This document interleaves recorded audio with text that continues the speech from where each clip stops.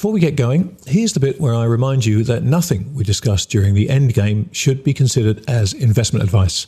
This conversation is for informational and hopefully entertainment purposes only. So, while we hope you find it both informative and entertaining, please do your own research or speak to a financial advisor before putting a dime of your money into these crazy markets.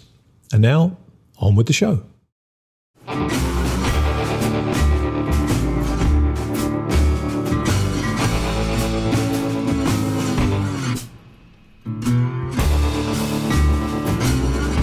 Welcome, everybody, to another edition of The Endgame. Joining me, my partner in crime in this particular escapade, the great Bill Fleckenstein. Hi, mate. How are you doing today, Grant? I'm doing just fine, my friend, just fine. I'm very, very excited about this conversation. You know, you and I have been musing about all the different pieces of this endgame puzzle for quite some time now, and there's been a glaring hole in the middle of it, and that's to speak to anybody with real, genuine insight into how central banking works, how the thought process works, how the decisions are made, and we are going to put that right today when we speak to Judy Shelton. Yes, this should be very interesting, given her knowledge of how things have worked in the past and her sound grounding, and having gone through the process, her viewpoint will be most interesting to hear. Yeah, I think you know, the less you and I talk beforehand, the better. So why don't we just bring Judy on now, and then we can talk about it afterwards. So here's Judy. Judy, welcome. We're so pleased that you found the time to chat with us on the Endgame. Thanks so much for doing this. My pleasure. I really appreciate your being interested in my views.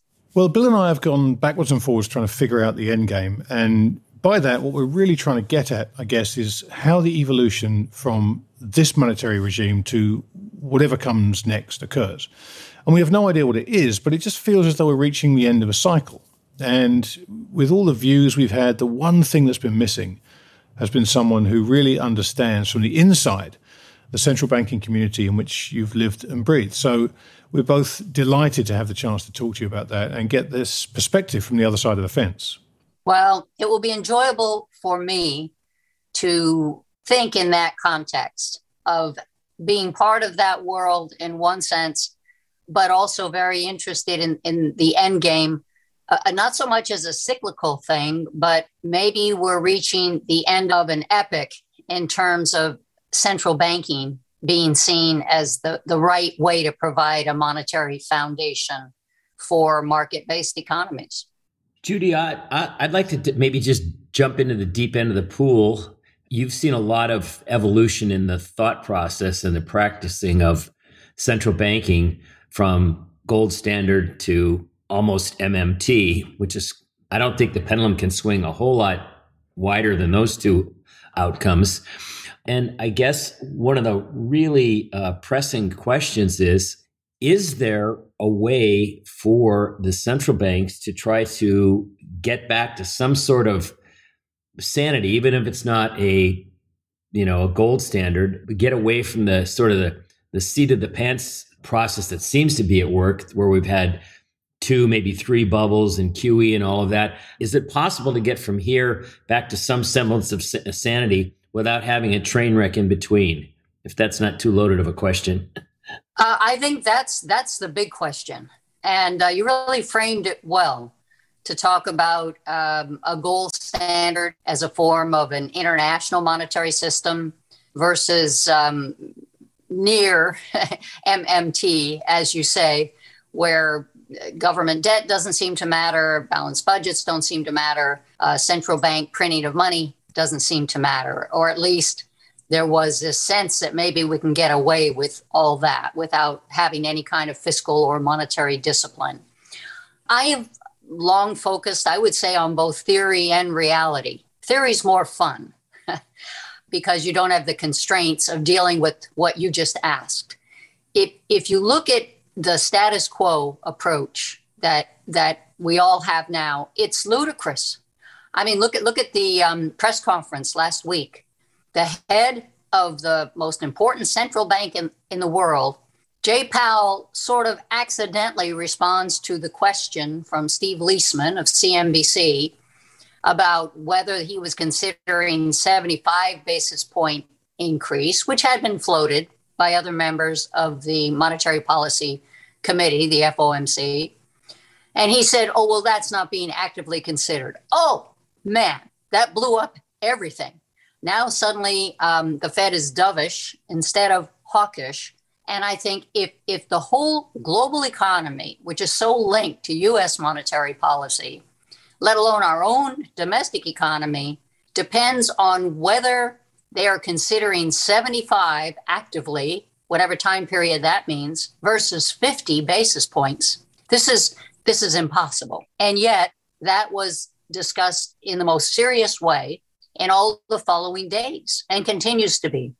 We have a crazy relationship between the Federal Reserve and the Treasury, where the Fed buys basically the debt that reflects congressional overspending, puts it in its portfolio, takes the returns off that portfolio and gives them back to Treasury.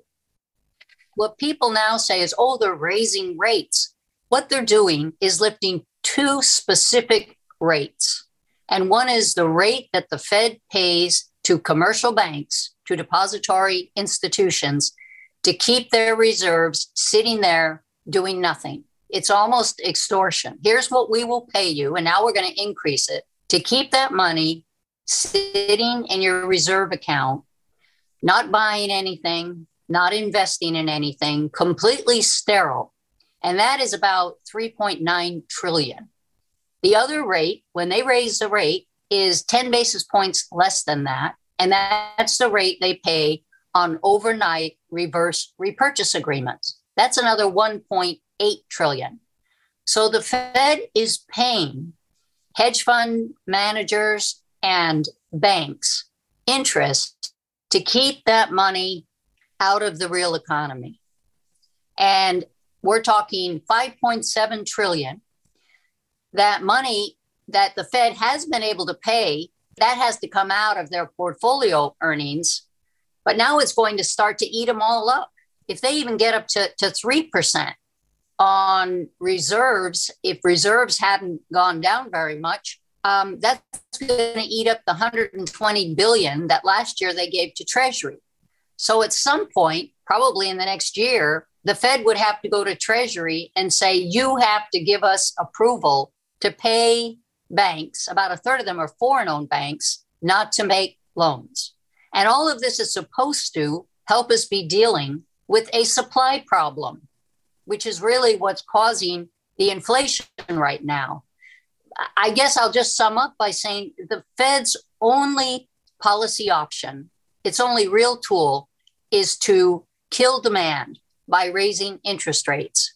But it's also killing supply, because now people who maybe would have been willing to start companies, to increase production, to expand output, to meet that increased demand for more supply are unable to. And meanwhile, people who are still in business, producing something, goods or services, they're going to have higher borrowing costs. That is an additional cost of doing business that has to end up in the retail price of whatever they sell to the public. That is not a way to defeat inflation. So I'm just sad that this is what it has come to, that central banking, to me, is not solving our problems, but now they're locked into proving that they're going to channel Paul Volcker. But I know, well, Paul Volcker was a very good friend, and he would be the first to say that this sort of inflation is nothing like what he was contending with. And the Fed's tools are nothing like he was using at the time that he addressed inflation early in the Reagan years. Judy, that's beautifully put. I'd love to use that actually as a framework to ask a question that's kind of foundational to me in trying to understand this whole thing. And that is, you've just laid out, as I say, beautifully, the exact problems that we're facing. And for us on the market-facing side of the fence, you know, we look at the world and we look at central bank reaction functions, we look at central bank policy, and we see exactly the world you've just described. And so the difficult thing, I think, for anybody who's a practitioner in markets is to just sit back and say, what don't they get? Because the solutions to what you've just laid out are fairly clear.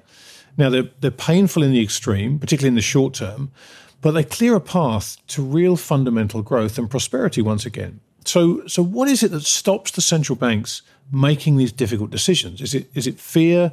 Is it politics? What is it that keeps them from implementing the rather obvious solutions to the problem you just laid out so eloquently?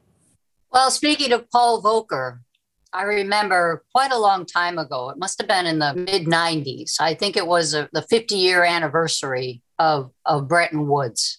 And we did a 2-hour interview for a publication. And afterward, we were just talking. He said what he had come to believe is that people accept the mystique of central banking. And therefore, central bankers are required to maintain the illusion that they know better than market participants, than even political leaders, what can be done to save the economy. So when there's a moment of crisis, he said, it's wrong-headed, but people think we have a plan. They think we know what needs to be done. And he said, and it's a falsehood, but the fact that they believe in this falsehood is the only thing that actually saves the situation. If they knew that the people making decisions at the Federal Reserve really didn't know anything more about what could happen than any other market observer, there would be true panic. But so long as the head of the Fed can be reassuring and say we have the tools and we're going to move expeditiously and we acknowledge our mandate. I mean, let's face it, the mandate is not a mandate of doable things so much as a mantra where it's like an intonation. And if Federal Reserve officials keep chanting that we are going to deliver stable prices and maximum employment, then that has a soothing effect.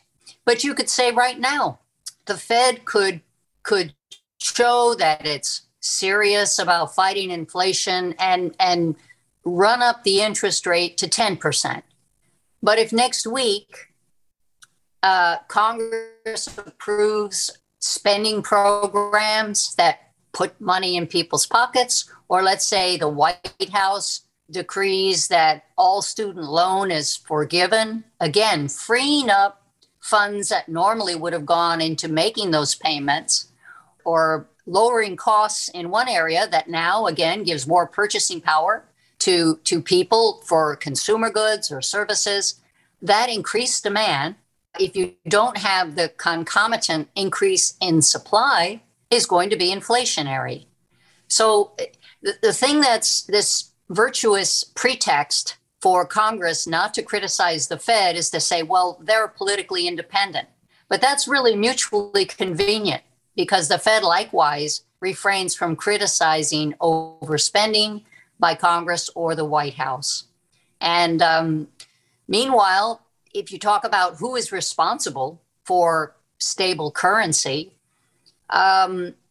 it's an old rule in Washington that Treasury never talks about monetary policy, and people at the Federal Reserve never talk about exchange rate policy. But here we have a situation where, as a domestic currency, the dollar is failing Americans. If you're looking at 8% inflation, melting retirements, at the same time, the dollar is at 2-decade highs relative to other major currencies. We were expected to have 1% growth last quarter. We came out at 1.4% negative, a contraction almost entirely due to the plunge in exports. So who do you go to? Who really is to be called on the carpet for not delivering stable money? And I think that's the dilemma that now maybe opens the possibility of more fundamental monetary reform. But then we get to the issue you brought up, was it Bill? You brought it up. What is the transition mechanism? How do we go from this entrenched system where everyone sits around and asks questions of Jerome Powell for an hour after a monetary policy committee meeting to something approaching a more rules-based, predictable policy tool that the public and Federal Reserve officials could observe, and that would give a better indication of the future path of the value of the dollar or of interest rates. Judy, when you mentioned the chanting, that sort of resonated, with the fact that the Fed maintains all this credibility. And it reminded me of, I've been paying attention to what the Fed's been up to my whole career. And this idea that 2% inflation is part of their mandate, that never was the case. But everybody said it often enough that somehow people have come to believe that. Do you have any insight in how that evolved? And just saying something over and over can make it seem to be true? I do, because I've had the exact same reaction as you. How can you have built-in obsolescence of the currency that is meant to be a store of value? The 2% idea, to me, is expropriation by government without due process. I mean, let's say you just earn your money and you put it under your mattress. You should have a right. How is it that if you kept it under that mattress as savings for 10 years, that when you were ready to use it, 20% of its value had been expropriated? I think it's a private property issue and should be a matter of rule of law. I think it's a moral failing of government not to provide a reliable currency that does not lose value, given that we have legal tender laws. And if you have to use the dollar, then the dollar has to perform. The reason this happened, and it's fantastic read to go back and look at the transcript for the FOMC meeting in July 1996. And Alan Greenspan was the head of the Fed. Janet Yellen was on the Board of Governors. And Janet Yellen is married to a very smart economist, George Akerlof. I used his work when I wrote my own dissertation. But he specializes in looking at labor effects and how they relate to monetary policy. And in a very Keynesian way, he had been working on a paper that was saying if you have 0% inflation, and then there's an economic downturn, and you have to cut people's wages, say 1%, that's very damaging to the human spirit. Companies don't like to do that. And that you would actually get better performance, again, using this money illusion, very Keynesian approach, if, for example, you always had 2% inflation. Then if you have to experience a 1% downturn, you can make sure that you give them a raise, but it's 1%, say. So now you've effectively implemented a 1% cut in the real wage that you're paying someone. But from their point of view, they just got a raise. And Greenspan had actually been saying during that meeting, we have to come up with a definition of inflation. And after Janet Yellen kind of convinced him that overall you might end up having better employment behavior because you don't put companies in the awkward position of having to cut wages, because there's this illusion that people are making more even though their real wage has gone down. If you have more inflation, people somehow look at the nominal value of the money they're getting without always realizing they're now making less in terms of purchasing power. She somehow convinced him, but the next day, and it's also in the record, he was concerned that if the Fed minutes came out, it took a while in those days before they would come out, that many in Congress would consider that a violation of the Fed's mandate to facilitate stable prices. That is, if stable prices means stable inflation, which is the truth, that's how the Fed looks at it, really violates Humphrey Hawkins. The Humphrey Hawkins legislation from 1977 that gave us that mandate actually was seeking zero inflation 3 years on, zero. So I think the Fed has a problem with the 2% target. I think it violates, again, the importance of stable price signals and having a store of value that means something and gives meaningful price signals to people, whether it's for production or for investment. And I think that the public should really question that approach. Stable inflation is an oxymoron in my book. Judy, it's so interesting you say that, because if you just sat back and thought about this in really simplistic terms, then of course a 0% inflation should be the target. And there'll be periods where you have higher inflation and there may be periods of deflation. But if you can target and maintain that real stability at zero, and as you say, the oxymoron is fascinating when you think of it in those terms, but central bank policy really for decades now has been in some ways designed to inflate away this ever-increasing amount of debt that governments are layering on top of the situation in the name of fixing the last crisis. But has that need to manage inflation because of the debt burden been passed down to the Federal Reserve as something they're required to help facilitate? Because, without that, obviously this debt burden becomes a problem, as we, and they, I suspect, are now beginning to find out. But what a conflict of interest.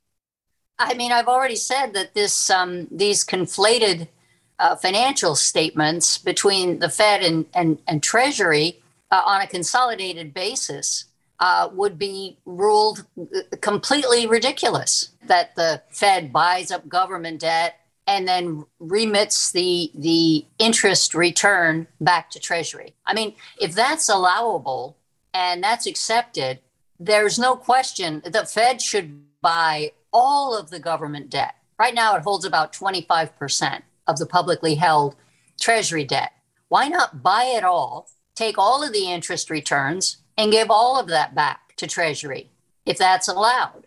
Because it's such a conflict, and I don't know why it isn't questioned. I've actually heard a few congressmen saying thank you to the Fed, because that's been a significant input. That's been in the top 3 or 4 sources of revenue to the government. When that got up to 120 billion last year, that was significant.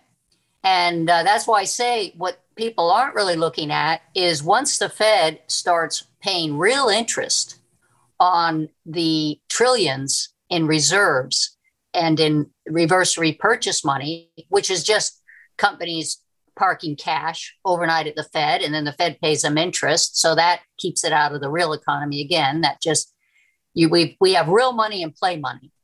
So the play money is what the Fed is going to pay interest on to keep it from going into the real economy. That's going to reverse, and that's going to wipe out those very same portfolio revenues and cause the Fed to violate something it has long held up as a reason it's independent. The Fed has always bragged that we don't rely on Congress for funding, and that's why we're independent. We handle our own budget, we take out our minuscule administrative costs, and we give back 95% of our revenues, that is the interest returns from our 9 trillion portfolio, back to the government. Well, that's going to change. And if people then start asking, now, why are we paying our central bank to pay banks and money market funds not to let the money leave their deposit accounts at the Fed when there are no reserve requirements? There are none right now. There haven't been since late in the pandemic. So no reserve requirements. So why are they leaving it there? And why is the Fed going to pay them more to keep it there? I think it's perverse. I believe in the nobility of financial intermediation and banking, and the old school approach that would-be borrowers came in to banks and they were judged on their character, their competence, their credit record, Did they have a good plan? Did they seem disciplined? And the talent of banking, the art of banking, was to decide, were they a worthy borrower? Would they be able to not only pay back their loan, but go on to be successful, sufficiently successful to generate profits that would cover their borrowing costs, but at the same time employ people, provide something to other financial partners? All of that is just a blessed thing. That's how we get productive output. That's how you improve for society the standard of living. That's how you bring real prosperity to people. And I think that all depends on the money being real. So now where we have this approach where so much of the money is what I call play money. It's just trying to outmaneuver and take advantage, whether it's through very sophisticated derivatives or through these reverse repurchase agreements with the Fed, or they do it the easy way and just keep unrequired reserves sitting at the Fed. But again, I'm saying these are huge numbers, almost 6 trillion. And so people say, oh, well, the whole problem is the money supply has gone up. Well, a big part of the definition of that base money are those reserves, and they're not going anywhere. They're staying at the Fed. That's the difference in banking today and the relationship between banks and the Federal Reserve that didn't exist at the time of Paul Volcker. That sort of brings up a question. I mean, you sort of raised a question that seems to me we would need a level of sophistication in Congress, in the media, somewhere to ask the question you essentially pose, is the rhetorical question: what are we really doing here as central bankers? And I don't see where the intellectual firepower is in Congress to try to even bother to understand this. It seems to me this is just, there doesn't seem to be very many people who understand what, I want to say sound money. I don't mean to sound like a crazy person, but what you're basically advocating is having a currency that's sound and pursuing sort of what we might think of as conventional policies. And I don't see how we can get there without a train wreck, because it seems to me that, given what I just stated about the lack of understanding or even caring, it seems to me, absent a massive crisis, I don't see who would do the questioning to say, hey, should we be doing this differently? Am I wrong to think of it that way? No, and I kind of found out the hard way because I have considered myself more of a scholar looking at potential approaches in the highly theoretical realm. I mean, I wrote Money Meltdown when I was in 94. I was still back at the Hoover Institution, a senior fellow. Milton Friedman was just 2 minutes down the hall, and he was also a senior fellow. I always liked that we had the same title. But there was the time when Milton Friedman could debate what was the best way to provide a unified monetary system. And generally that meant a global system. Global wasn't such a bad word. Certainly you could talk about international monetary systems. And he debated people like Robert Mundell, who also was a Nobel Prize winner. And you could have a gold standard. I mean, that was certainly a very viable, and many people, including, this is what's funny for me, is like you say, you don't want to sound like a crazy person to say sound money. I don't understand the ignorance of people who think that Alan Greenspan or Paul Volcker or Milton Friedman or Robert Mundell didn't talk in extremely normal terms about the gold standard relative to other monetary approaches.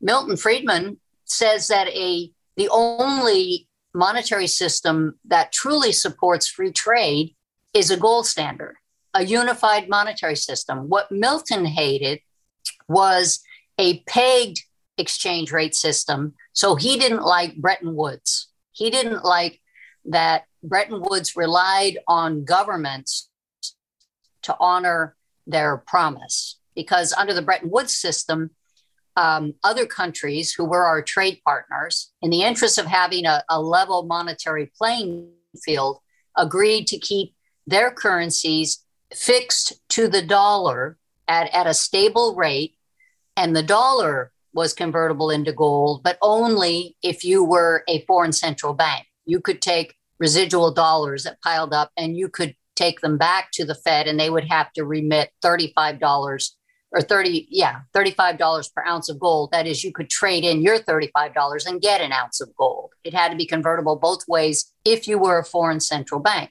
Under the international gold standard, every individual had that right. They could go to their bank and say, here's the cash, I want the gold. It's interesting that when the country first went on gold standard, actually it was gold and silver, and it was Thomas Jefferson who wrote the notes on the establishment of a money unit for the United States. He went with that approach because it would be the most international way for the United States to become part of the global trading community. It was very straightforward. People were comfortable with it. But what I think is interesting, and this is why people sometimes get mixed up. They say, well, we don't have enough gold. All the gold standard did in those days was define. A country would define its currency in terms of a universally recognized form of value. The government of the United States, a very young government trying to knit together 13 colonies that were now newly independent states after the revolution, certainly didn't have gold to back everybody's economic activity. All they agreed to do was mint it. You brought in your own gold, and they would certify it, assay it, melt it down, stamp it, and say, this is $10, because we've just defined what our currency is. The constitutional power granted to Congress says that they have the right to regulate the money, and that is in the same sentence as the line in the Constitution, Article 1, Section 8, that gives Congress the right to define weights and measures. It was simply meant to be a standard. So that's kind of the very liberal notion behind a gold standard, is individuals provided their own wealth, but it was in conjunction with a recognized unit of account as defined by nation states for their own nation state. But together, if they maintained convertibility at the stipulated rate, you had automatically a universal system based on the same reference point. I think when I talk about the role of gold, either in that system or in the Bretton Woods system, I'm saying it doesn't have to be gold. That is, you don't have to have a new monetary system based on gold, but I think it's a worthy goal to try to have something as good as gold in terms of helping to set up a foundation for productive economic activity. During the roughly 20, 30 years when the United States was on the Bretton Woods system, the increase in productivity, the decline in wage inequality, the decline in income inequality, the participation across the population in increasing prosperity, all of those numbers, the financial stability, were so much better than what we have now. The Bank of England did a study a few years ago, and it's just startling. In fact, under the Obama administration, in one of their annual budget documents, they included a special section describing changes in net income for individuals. And they called the years that coincided with the Bretton Woods era, say 1944 to 71, ultimately 73 is when it officially ended. They called that the era of shared prosperity, because the increase in income, wages, and decrease in inequality were so pronounced. So I don't know why people can't intelligently discuss how economic performance has been affected by different monetary approaches, and to rationally discuss whether we could do something better than what we have now. I think what we have now, and people will increasingly ask, is why are you killing my pension funds, my 401k? I mean, over 40% of Americans have money invested in the market. They're being destroyed. and why raising interest rates is where the Fed takes its stand. Even some of the people I agree with are saying, oh, why don't they raise it 100 basis points for the next 3 meetings? And I'm thinking, are you really contemplating what the impact of that is? And isn't it killing supply as much as demand? And why would you want to starve entrepreneurs from the ability to produce more output? Isn't that the best solution to a problem of inadequate supply rather than killing demand? Judy, it's interesting, and just following up on Bill's, there's so many things about what you just said that I'm dying to get into, but I just want to go back to Bill's question. You mentioned earlier on a couple of congressmen actually thanking the Fed for returning that money to Treasury. And it just makes me wonder about Bill used the word sophistication, which I think is the right question here. Monetary theory, economics are just confusing and opaque enough to make most people not want to question how they work, because as soon as you get the first sentence of an answer, a lot of people's eyes tend to glaze over. So what is the general level of understanding about this in Congress? Because what we've seen, certainly over the last 20-odd years, is, for politicians, perfection. We've seen, interest rates low, the ability to print money without any consequences, no inflation. It's been a perfect time to not ask questions about how all this works, because it has worked. Now we're at the point where questions need to be asked. And I just wonder, do they have the sophistication required to ask the right questions of the right people or not? That's really interesting that you would ask that.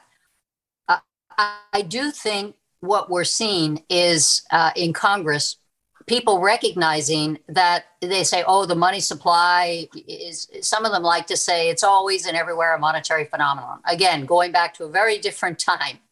Milton Friedman would be the first to say, but that doesn't apply in days where we've magnified the impact of central bank influence over the real economy. He would hate the way our system is operating today. I think some members of Congress are starting to ask themselves, why is it that the Fed was trying so hard to get up to 2% inflation for so many years? And even as the public at some of the forums the Fed held around the country to ask what people's concerns were about central banking, people never could understand why the Fed was so fixated on wanting higher inflation.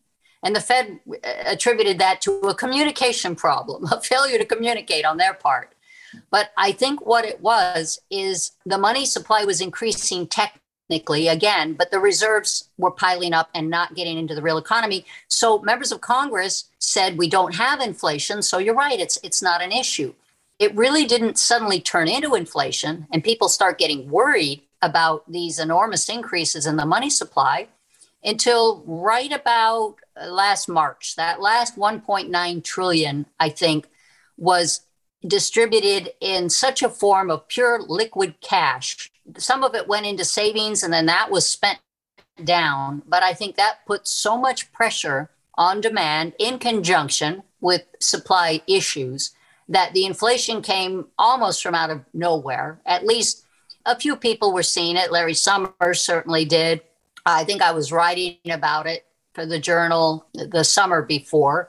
But I think it took the Fed another 6 months to acknowledge it, let alone start talking about when they would quit buying mortgage-backed securities and quit buying treasuries. So the Fed was late on that. Now, that means to me that members of Congress understand that the Fed could go to extremely high interest rates, but if you still have the spending, you see a lot of blaming of Biden because Biden wasn't, this is President Biden yesterday, wasn't accepting blame for inflation. And so the Republican answer now is, we'll just quit spending. But that's almost the first acknowledgement in a way that's getting a little bit more specific to say you can't have sound money without sound finances at the level of government. So Congress, which has never been good about imposing fiscal discipline on itself, is now saying stop the spending. But maybe more positive for me, and I'm going back a few years, But in the 2012 and the 2016 Republican platforms, and for 2020, Republicans, I think, just re-accepted the one from 2016 because they thought because of COVID, they shouldn't meet to rehash a new platform.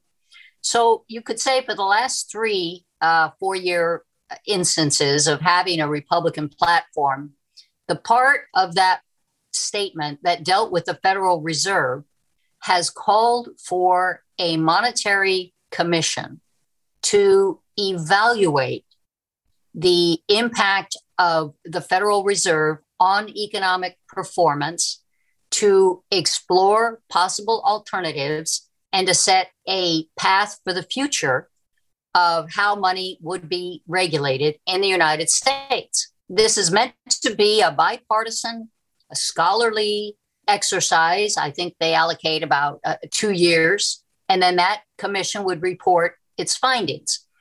It actually passed. That was passed. It was sponsored by Kevin Brady in the House of Representatives in 2015. So the plank in 2016 said, we recommend the enactment of this legislation by the full Congress, and we welcome suggestions from the commission about how to secure the integrity of our currency. And to me, that's also a way to bring together a stable money, both in the sense that the Fed tries to deliver it in stable prices, but also internationally, as the Treasury is supposed to be responsible for stable exchange rates. So it actually was picked up in the Senate and introduced under Senator John Cornyn of Texas, and the co-sponsors were Ted Cruz and Rand Paul. But it was introduced and it went to the Senate Banking Committee, and then it was not taken up further. So it died in committee. I think to myself, in 2015, inflation was not such a compelling issue. As we've said, money supply was being increased inordinately, but it was locked up. So it didn't get into the real economy where you have excessive demand coming up against inadequate supply. But inflation is an issue now. I think it's time to revisit the legislation and to begin to question if it's possible whether this entrenched approach to having, it was just 4 governors. Now we're getting up to 5 or 6, but a total maximum of 12 people meeting every few weeks to decide what should be the cost of capital. To me, in a market-based capitalist system, there can't be any more important price than the cost of capital. And since the early part of my career looked at the internal financial and monetary developments in the Soviet Union, it would seem to me that it should be settled that fixed prices don't work as well as market-determined prices. So why would you fix the most important price in a capitalist economy and make a game out of guessing what the Fed will do next? Make speculating about money and interest rates more important than what interest rates are meant to finance and what money is supposed to enable people to use as a tool to plan. I think we need to be jerked back to reality, and I hope we can look at these fundamental questions about the failings of central banking. Well, those, you make so many excellent points, but again, when one looks at the political landscape or the ability to discuss anything on any topic, isn't it almost guaranteed that we need some sort of a really big crisis to get this discussion to move along? Everything you say makes sense, and I agree with you, but I can't see any politician wanting to even bother with this because they would say, why? Or let me bring up something I proposed a few years ago. This is what I would do. And this really would be a treasury function. But here's something, and I will say in advance, when I've introduced this at the Cato Institute, I've written about it. It ended up being an article for a the central banking journal. It was taken very seriously in that sense. It's been embraced by George Gilder and some other people as the only real specific initiative that we could possibly launch. But here's what it amounts to. And first, let me just bring up TIPS bonds, Treasury Inflation Protected Securities. They came about in 1999 under Rubin when he was Treasury Secretary. And it was a way for Treasury to offer an alternative investment vehicle for people who are concerned about inflation. So as you all know, a TIPS bond is like a Treasury bond. It's a loan to the government, but it compensates people after the fact for inflation. You can either take your chance and bid whatever you want for a Treasury security and hope that you come out all right. You know, your predictions of inflation are embedded in the price you're willing to pay for that security. But a TIPS bond would just say, you're going to get this rate, but then we'll compensate you for the impact of inflation on your purchasing power as represented by the CPI. And they were popular. Maybe more important from the point I'm trying to get to is TIPS bonds became a very important tool for the Federal Reserve because they represent the aggregate expectations of the market about inflation. So the difference between the rates demanded on a conventional Treasury obligation and the rate on a TIPS bond would show what people were anticipating as far as what future inflation would cost them and therefore what they would pay for this insurance against it. Here's something you could do. The Fed's balance sheet includes, it sits on, and actually it belongs to Treasury, but it shows up on the balance sheet, the real value of the 261 million ounces of gold that the government holds is say roughly a half trillion. When Donald Trump first became president, many people were suggesting to Secretary Mnuchin, because I work, on the transition team, the lead advisor to Treasury on international financial affairs. There was thought to be demand for a 50-year or even 100-year Treasury obligation, that the market would want to see that. The government might want to do that because rates were low. And why not? Why not see if there would be demand out there? I'm saying, why couldn't you take even that $500 billion valued today, the market value of the gold, which has been sitting there since 73. It's carried at book value of $42, I think.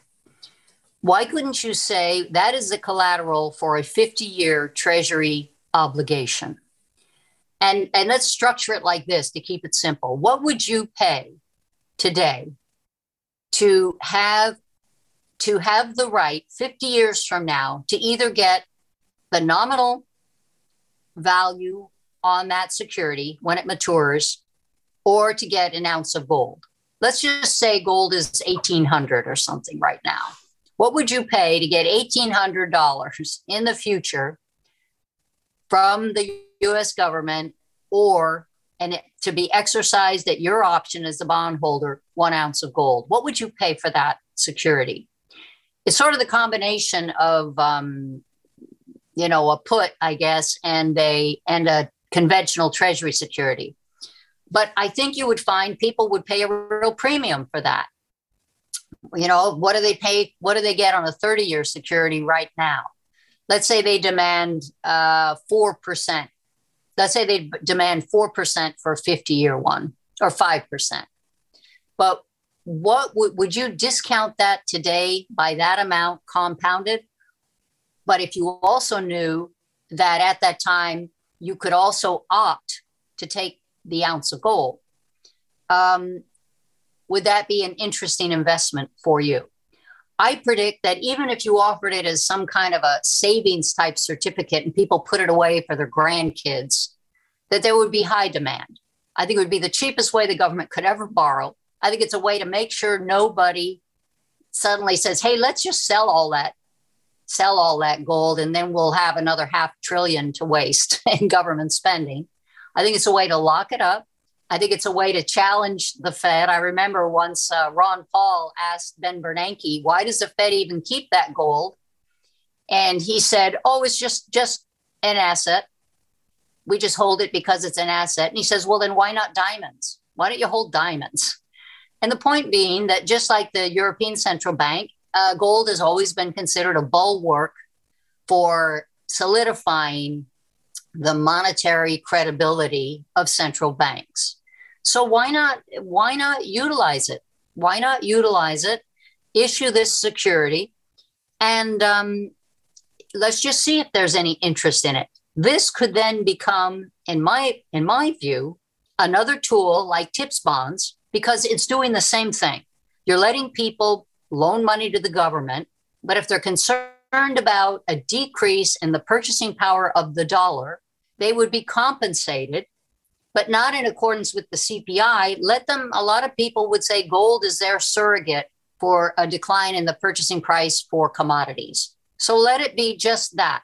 Just have people say, well, I'm worried that my purchasing price of my dollar is going to go down either by 2% a year or 4% a year. Therefore, the right to be able to convert on the day of maturity into a tangible asset that I consider a surrogate for purchasing power is of value to me.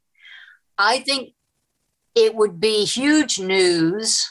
And of course, anyone advocating it will suffer the being labeled a gold bug or something. The point being, it is an asset held by the government. It has always been connected with monetary stability. It sits there of no use to anyone. It's not touched. It hasn't changed in value as far as bookkeeping all this time. In a way, you're going to get a windfall profit even after, in the future, for it's going to be worth more than $40, I guarantee. So it doesn't hurt financially the U.S. government, and I think is another potentially interesting investment vehicle that Treasury should consider, just like a TIPS bond, and could even be done by a Treasury secretary in the future. People who will say, yes, but this is the first time Treasury has issued a security having anything to do with a dollar being convertible into gold in the future or at any time since the end of Bretton Woods in 1973. So that's interesting. But here's what's more interesting. Let's say the European Central Bank, or even let's say China, also decides to issue a sovereign debt instrument, likewise redeemable in 50 years for an ounce of gold, using their own currency at a stipulated rate in the future for that ounce of gold. Now you have the beginnings of future stable exchange rates, because let's say the European Central Bank and the United States government and China all issue sovereign-backed debt instruments convertible into gold at the future at a specific rate relative to their currencies. You now have a stable exchange rate among those three major currencies. That's the beginning of working toward a future stable level monetary playing field foundation, which I think is the only proper foundation for free trade and rational investment. And I don't think global is a dirty word. I think that international competition is a positive thing and generates higher levels of global prosperity. So I would be willing to see something like that could be used as a tool for the Fed. $500 billion isn't that much money, but on the other hand, if the instrument is very popular, I would guess that you would see investment companies bundling Treasury securities with options on the future price of gold in a way that would replicate the same sort of instrument. And just seeing what those instruments traded for between now and the next 50 years, assuming a market developed, could be very informative about how people view the dollar relative to gold. It's a good, simple surrogate. It doesn't have to be gold, but almost every central bank in the world holds gold. If you can come up with something better, it's fine with me. But it seems to me a natural. And in the meantime, it could be paving the way toward a more rational international monetary system. People say, well, give me specifics. Well, let's just see what kind of controversy would arise out of an initiative like that. And I mean, I would expect a great flurry. I've been told, oh, it's a big nothing. Nothing would happen. Nothing would happen. And then I've been told, oh, that's so radical. It doesn't stand a chance. Well, maybe it's somewhere in between that, and it could be useful, informative, and it certainly could become a barometer. If that became a daily observed number in the same way that people compare the return on TIPS bonds to conventional treasury securities, that's an interesting commentary. And that's an interesting reference point for the Fed. What are people's expectations, not only on the value of the dollar relative to, say, commodities in general, or make it a surrogate for the real economy, if you want, but it also becomes the receptacle of aggregate expectations regarding exchange rates with other major currencies. And I think then it would be an interesting contest among governments to see whose currency appears to be the most stable and in demand relative to that particular type of sovereign obligation. That would say a lot about people's expectations about the how the central banks are going to deliver in terms of the stability of currencies.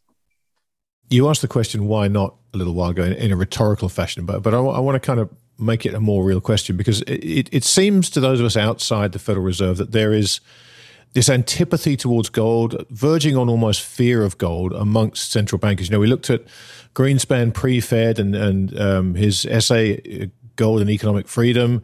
We've looked at his attitude post the end of his tenure as Fed chair, when he's been much more of an advocate for gold. But it seemed as though while he was in office, there was an omerta placed upon talking about gold. And that seems to be pretty consistent, that the subject of gold is off limits. And as you found out in your own confirmation hearings, you know, as soon as the word gold gets tagged with your name, it evokes a response which is wholly dislocated from gold's central place in the monetary world. So what is it about gold that seems to strike some kind of fear or antipathy within the confines of central banks? It's so fun and funny that you bring that up, because Alan Greenspan has been a great friend, great colleague. Well, since I think he first sent me a note in '89, because he had just come back from the Soviet Union, and he'd seen my book on the coming Soviet crash. And he said, why don't you come to Washington? I was out in California at the time, and let's talk. And that became a regular ritual, I would say 3 to 4 times a year, both when he was chairman and afterwards. We would get together to talk about, in a very intellectual way, these matters, because I think he saw that I had a very similar view as he had long had concerning gold. That's a great article, Gold and Economic Freedom, that he wrote came out in Ayn Rand's 66 compendium, Capitalism, the Unknown Ideal. Well, I met with him a number of times after I was nominated too. And we had great conversations about how that might go. And at one point, there was an article in the Washington Post, and it was really going after me as a gold bug. So I sent him an email and said, I note a certain hysterical antagonism to those who would discuss the gold standard. And because that's the way his article started out, talking about a certain hysterical antagonism. He wrote back a really cute note, says, yes, I recognize it also. And then he never backed off, saying that gold is, he says, the only real currency. And he has always been, in fact, he was very supportive of my Treasury gold bond. We called them Treasury trust bonds idea. I might even say he helped me talk to some members of the Senate about it, but I don't want to go too far with that. But he proposed something actually in a Wall Street Journal article in 1981. He proposed issuing gold-backed Treasury securities. So I was really building on an idea that he had originally put forward very publicly in September 1981 in the Wall Street Journal in an opinion piece. So I don't know what it is. I guess in the same way, when Milton Friedman in the 60s was saying we should have floating rates as our new international monetary system, that is, don't have any kind of system, just have floating rates, that was treated, and you should go back and read Paul Volcker on this. He says that was treated as utter heresy. And he said 90% of all economists would say that's ridiculous, and anyone suggesting that is not worthy of being considered a scholar. So I would say economists are terribly trendy, and they just play it so safe. And they stick with what's popular at the time. And I think it doesn't reflect well on economists as truth seekers or being open to things that have worked in the past or borrowing from prior systems and trying to adapt them to the future. Look at Friedrich Hayek. He's an exception. He wrote, I think it was 77 or 78, because I was working on my PhD, and ironically, so was Alan Greenspan at the time. He'd gone back to NYU, I think, and to get a PhD. And so we were both very interested in talking later, years later, about that famous approach of the privatization of money, the denationalization of money. We didn't have the technology to do what Hayek suggested, which was to let private companies provide money and let people have a choice of what money they wanted to use, because the idea that someone would be standing in line at a grocery checkout and decide which currency to use to pay for their groceries was just impossible to even comprehend. Now, technically, we could almost do that, notwithstanding the crash we're seeing in cryptocurrencies. But the idea, if competition's good, why not have private competition? Because Milton's idea, and it was Mundell who really pointed this out, Milton Friedman was great on domestic monetary issues, but not so good on international, because he said, first off, if you say money should be free floating, the exchange rate, you're already erecting a barrier to entry because only sovereign governments were issuers of money. You didn't have private money. So you're already at best talking not about a free market, but a cartel or even an oligarch run by a few powerful governments who issued money. So in those days, say the United States, Germany, and Japan. And under Friedman's idea, governments wouldn't have any kind of foreign exchange reserves. Government would never intervene in those markets. So if Americans were buying tons of Japanese goods, they needed yen to buy them. That would drive the yen up. The government would never get involved. And as the yen got more expensive, then that would be self-equilibrating. That would bring the price of those goods back into line. So they weren't such a bargain compared to American-produced or German-produced goods. So that's why it could be self-correcting in that sense. But in fact, we see governments sitting on huge amounts of reserves and willing to dump them to support their currencies. And none of it really worked the way Milton Friedman had anticipated. He thought we would end up with currency stability. All we got were terrific fluctuations, including, Volcker pointed out that the rate between the dollar and the yen would move sometimes 20 to 30%. And he said that's impossible for anyone to plan. Where's the best place to set up a manufacturing plant? He couldn't believe we tolerated a so-called system like that. Jacques de la Rosière of France, he was the managing director of the International Monetary Fund. I listened to him a few years ago and now meet fairly regularly with him. He's in his 90s. And he says what we have now is worse than a non-system. It's an anti-system. And yet we allow this to go on. And that's why right now the dollar is really killing exports. And so people who are producing goods that should be purchased abroad are now finding they're priced out of the market for reasons they can't control.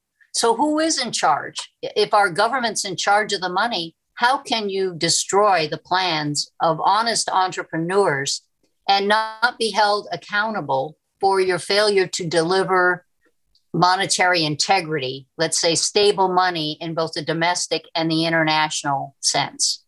Judy, I'm stepping on Bill's toes a little bit here because this is absolutely his bailiwick. But going back to Alan Greenspan, many people would lay at his feet the kind of the moment where we got off course and we went to relying on lowering interest rates at the first time of trouble. You go back to the 87 crash, and his response was a dramatic reduction in interest rates that seemed to work. And it seems to many people that that's where we got off track. And I've always been puzzled by his interest and his adherence to sound money, and yet the policies he pursued when in the hot seat. Bill, I don't know if you want to add to that question, because I know this is something that you've thought about and written about, but I'm sure you know where I'm going with it. Yeah, I understand the question. All I would say is that personally, I believe that the path that we got on to the degradation of money and the central bank policies would be laid at Greenspan's feet, and in particular because he got over-captivated by productivity in the late 90s, pursued too easy of a policy. Now we wound up having the stock bubble. Then they pursued the same policies. We had a real estate bubble. Of course, by that time, now we're moving on to Bernanke. In any case, Judy, I mean, I know he may have been a friend of yours. I was quite critical of him, and I think he is single-handedly responsible for taking us down a very bad path. So I don't mean to offend you if that does, but that's where I am on that. No, I mean, I think there is an intellectual dissonance there. I don't think he would acknowledge that. But when you say 1987, we saw what happened that day. I remember it very well. And I think the market dropped, 587 points or something. That was huge at the time, unimaginable. I guess that gets into the issue. And this is what, say, if we ever had a monetary commission, I think it would come down to, do we want a lender of last resort? Do we want to give that kind of power to any institution or any agency of government to deploy the airbag?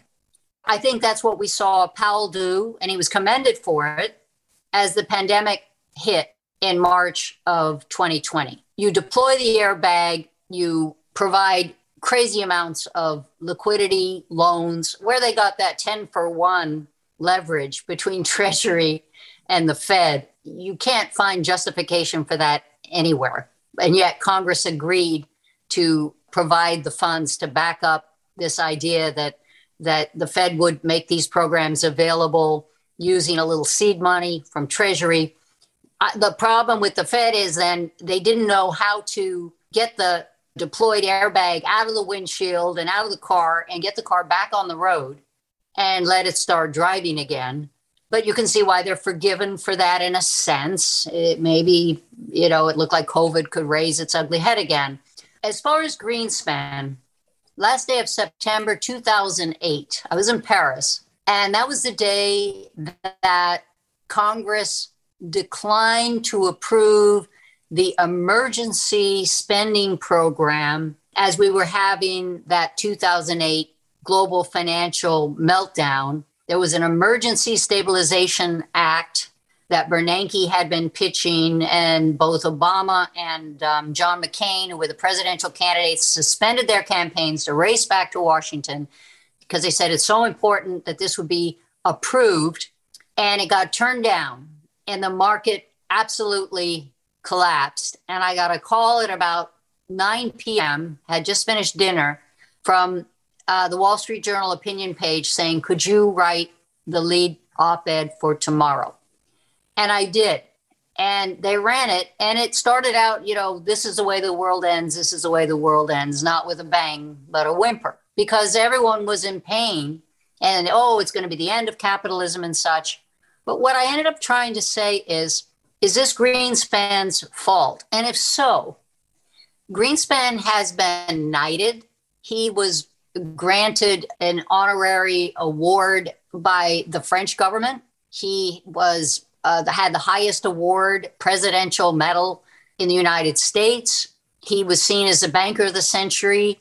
So how does the world's greatest central banker suddenly turn into a monetary doofus? I mean, and why is it his fault? He left in January of 2006. So this is, 2.5 years later. And what I was trying to say is, he was even being called by, I think, the Italian finance minister as the worst enemy, the worst terrorist in the world, second only to bin Laden. So I thought he was not omniscient, but who could be? Nobody ever could be. And if we're relying on one individual, say, the head of the Federal Reserve, to have some instinct about what is the suitable rate of interest for all kinds of money, for bank deposits, for borrowing, for all kinds of credit markets, mortgages, to rule the world of derivatives and its impact on currencies and currency futures, is there really one person who's omniscient and he always knows? Is that really what our system is based on? Because if we think that kind of intelligence about how economies function can be centered in one person or one small group of people, we might as well go back to ghost plan. We might as well have central planning. So that to me goes back to the tension, like you say, was at the beginning of a Greenspan put. I mean, it was much later that he said, if we're getting increase in productivity and we don't see inflation, then we can keep rates low. Well, that is exactly when President Trump was criticizing the Fed so famously. The Fed under Jay Powell then decided to launch an investigation to review the framework. Well, what did the framework come up with? Exactly that until we see the whites of its eyes on inflation, let's keep rates low, because then we get broad participation rates, and that's very beneficial to minorities. So we're going to be very patient. We're going to have average inflation targeting. And since we haven't been able to hit 2%, we've come under that all these years. That means we're going to tolerate moderately above 2% for some time. And that's about as explicit as they got, that kind of language. The point being, there is that temptation, and it was exactly what I think Trump was also arguing, that rates under Powell had gone up 4 times in his first year. So he ended up saying, maybe we have been raising them for the wrong reason. And so his next 3 moves were to take back 3 of those 4 rates in 2019. And all I'm saying is, I think the Fed had taken the position that so long as we don't have inflation, why are we raising rates to be punitive? If we're trying to normalize, there's nothing normal about paying banks not to make loans for real engagement, for productive activity. There's nothing normal about that. So I understand it's convenient to use Fed heads, especially Greenspan, as a scapegoat.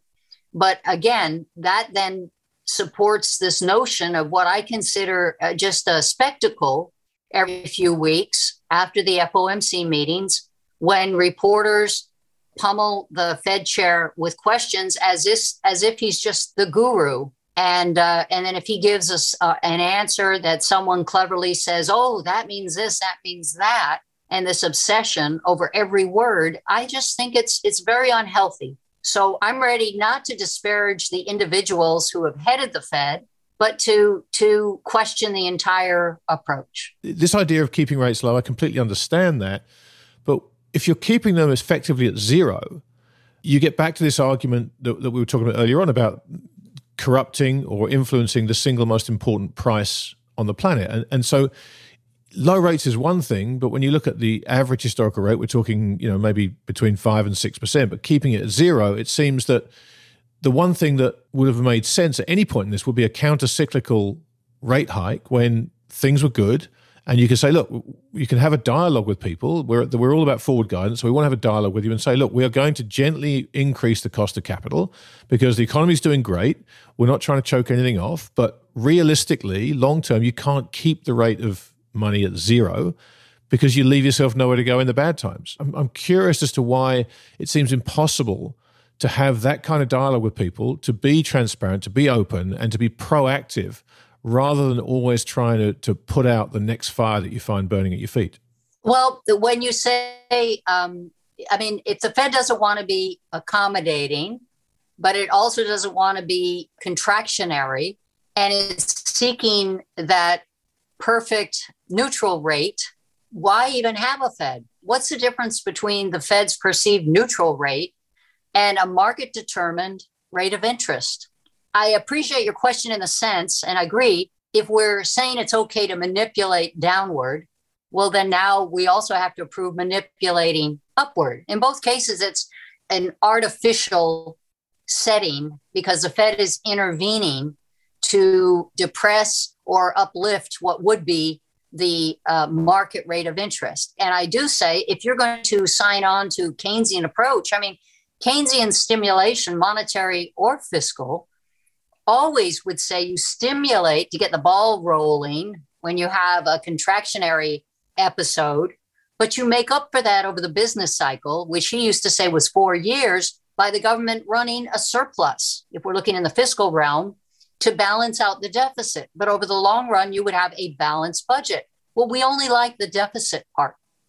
And I would also say in the monetary realm, we say that wages are sticky downward, and that justifies the 2% approach. As I say, the money illusion approach of sort of a permanent, perpetual low rate of inflation.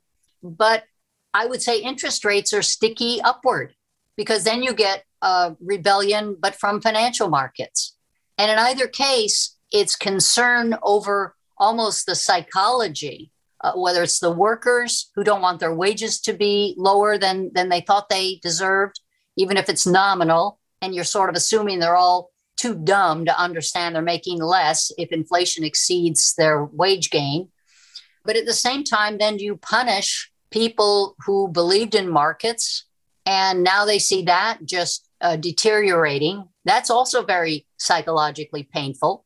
And so do we want a government institution to ameliorate that in both directions, or can we take our money straight and just say, this is what it is? Can we take interest rates straight? This is what they are.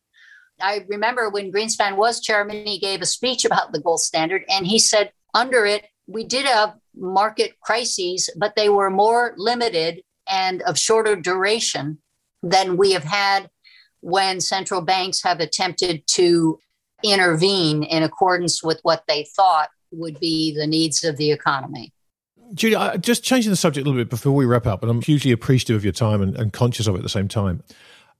Talking to you and listening to you make so much sense about this stuff is really quite reassuring, I have to say. But I'm curious to know, going back to the nomination process that you went through. It was a pretty close vote ultimately, and I'm listening to the way you think and listening to the way you see the central banking world, and I'm curious as to how, frankly, you got anywhere near that nomination, because you talk way too much sense and way too much practicality. Talk us through that process if you can, because it's remarkable to me. I'm glad I went through the process. I'm not comfortable with the way I was treated by the press, and there were a lot of simplifications. As I say, I like theory. I think you have to explore even radical notions in order to figure out what you're fundamentally attempting to do, especially when it comes to monetary policy and its impact, which I think is far too important these days, its impact on economic decision-making. But actually, I was comfortably slated to be approved. There were, I think, 3 senators who supported me who were out with COVID. There were 2 Democrat senators who had been exposed to COVID and said they were self-quarantining, but they both came to Washington 2 days later. Instead of from the time on the Saturday, they declared they'd both been exposed and would quarantine 10 days. And then my nomination came up. They came. Senator Grassley was definitely in favor of me being on the Fed. And he got COVID the morning of the vote. So I think Senator Romney, I have no idea why he didn't support my nomination. I went to the University of Utah, got my PhD there. and won an award for best doctoral student paper in the country, which brought some honor to the University of Utah. So I never understood why he didn't support me, honestly. And but he didn't. He wouldn't talk with me. Murkowski and Toomey and any others, Kennedy, who had questions after talking with me, all supported me. So no one who ever actually sat down with me, none of the Republicans voted against me. Quite the opposite. They supported me. A couple said, well, do you have an inside deal that you're going to be the chairman of the Fed? And I said, no, I don't. That was never suggested to me during the one meeting I had with President Trump in the Oval Office. Never came up, I guarantee you. It was only brought up in the press, I think maybe to make it look like I would be some radical who could assert that kind of authority of my own views, which was not realistic. In any case, it was very close. I got a call after the vote from Vice President Mike Pence, who said he was very sorry. He was suited up, ready to vote for me, would have broken the tie, but that he felt it would be brought up again. At the last minute, McConnell went back and reversed his vote because that then gave him the option to bring it up again. But it didn't happen. And I was resubmitted my name. You have to do that when the year runs out under the Trump administration. But one of the very first things done by the Biden administration was to rescind that nomination. So maybe it worked out, as all things do, for the best, I suppose, because I think I've been liberated to say what I think more than before. Although, as you say, maybe everything I've said is already on record somewhere. I think it's about time to have fresh ideas, but maybe within the Fed is not how to pursue them. Well, I think you were treated incredibly poorly, but I think in the big scheme of things, you're quite fortunate not to be there because they are in a real jam. And perhaps when the proverbial shit hits the fan, they'll look to a knowledgeable outside source. And since you'll be an outsider with an insider's knowledge, maybe they'll listen to you when it comes time to actually get us on a better path down the road after things get much worse. That's nice. I'm not as concerned now whether the Fed listens, but I think Congress, who does have the constitutional responsibility, needs to step up and question whether this system is working the way it should.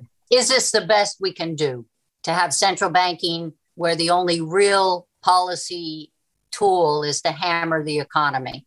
I think we'll see that's not such a brilliant approach. Judy, I can't thank you enough for this. It's been so enjoyable talking to you. And as I say, incredibly reassuring that there are voices in the circles that we kind of sit outside of and wonder. There are voices like yours that have not just a sensible approach, but a willingness to, as you say, entertain radical ideas, because that's where we're at in the cycle. I suspect radical ideas are going to be needed to try and solve the train wreck that's potentially coming our way. So, thank you for all you do, and thank you for talking about this stuff with us. It's been a real thrill. Thank you.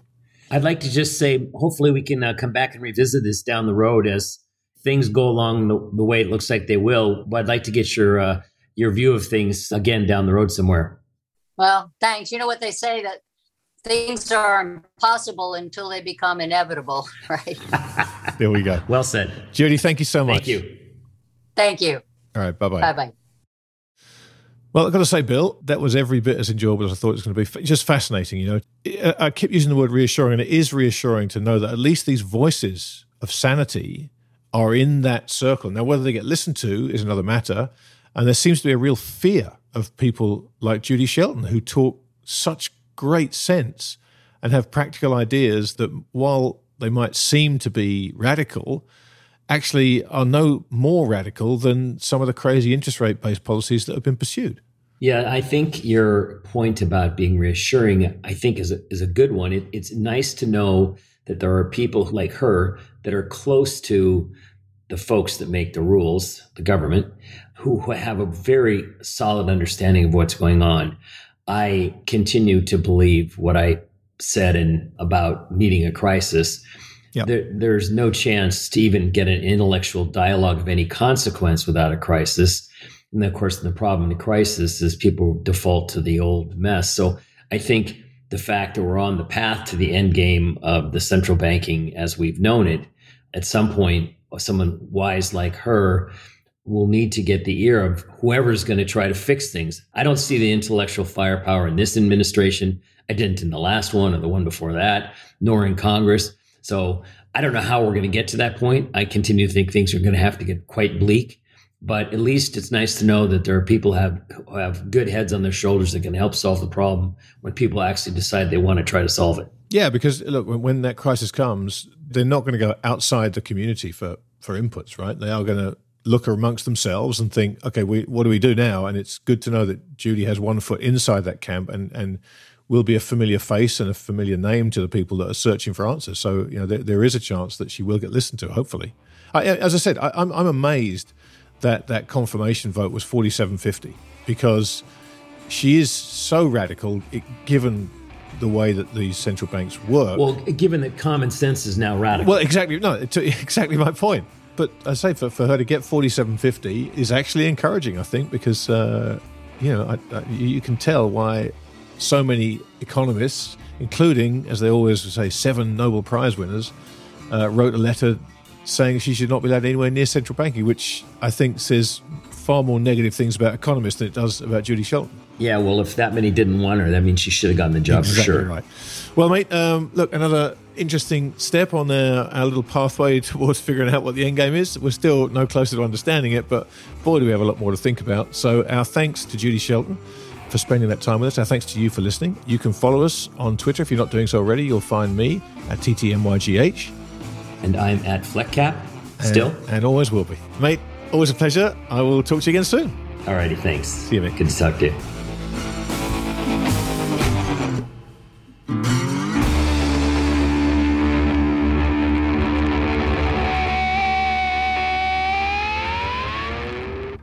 Nothing we discuss during the end game should be considered as investment advice. This conversation is for informational and hopefully entertainment purposes only. So, while we hope you find it both informative and entertaining, please do your own research or speak to a financial advisor before putting a dime of your money into these crazy markets.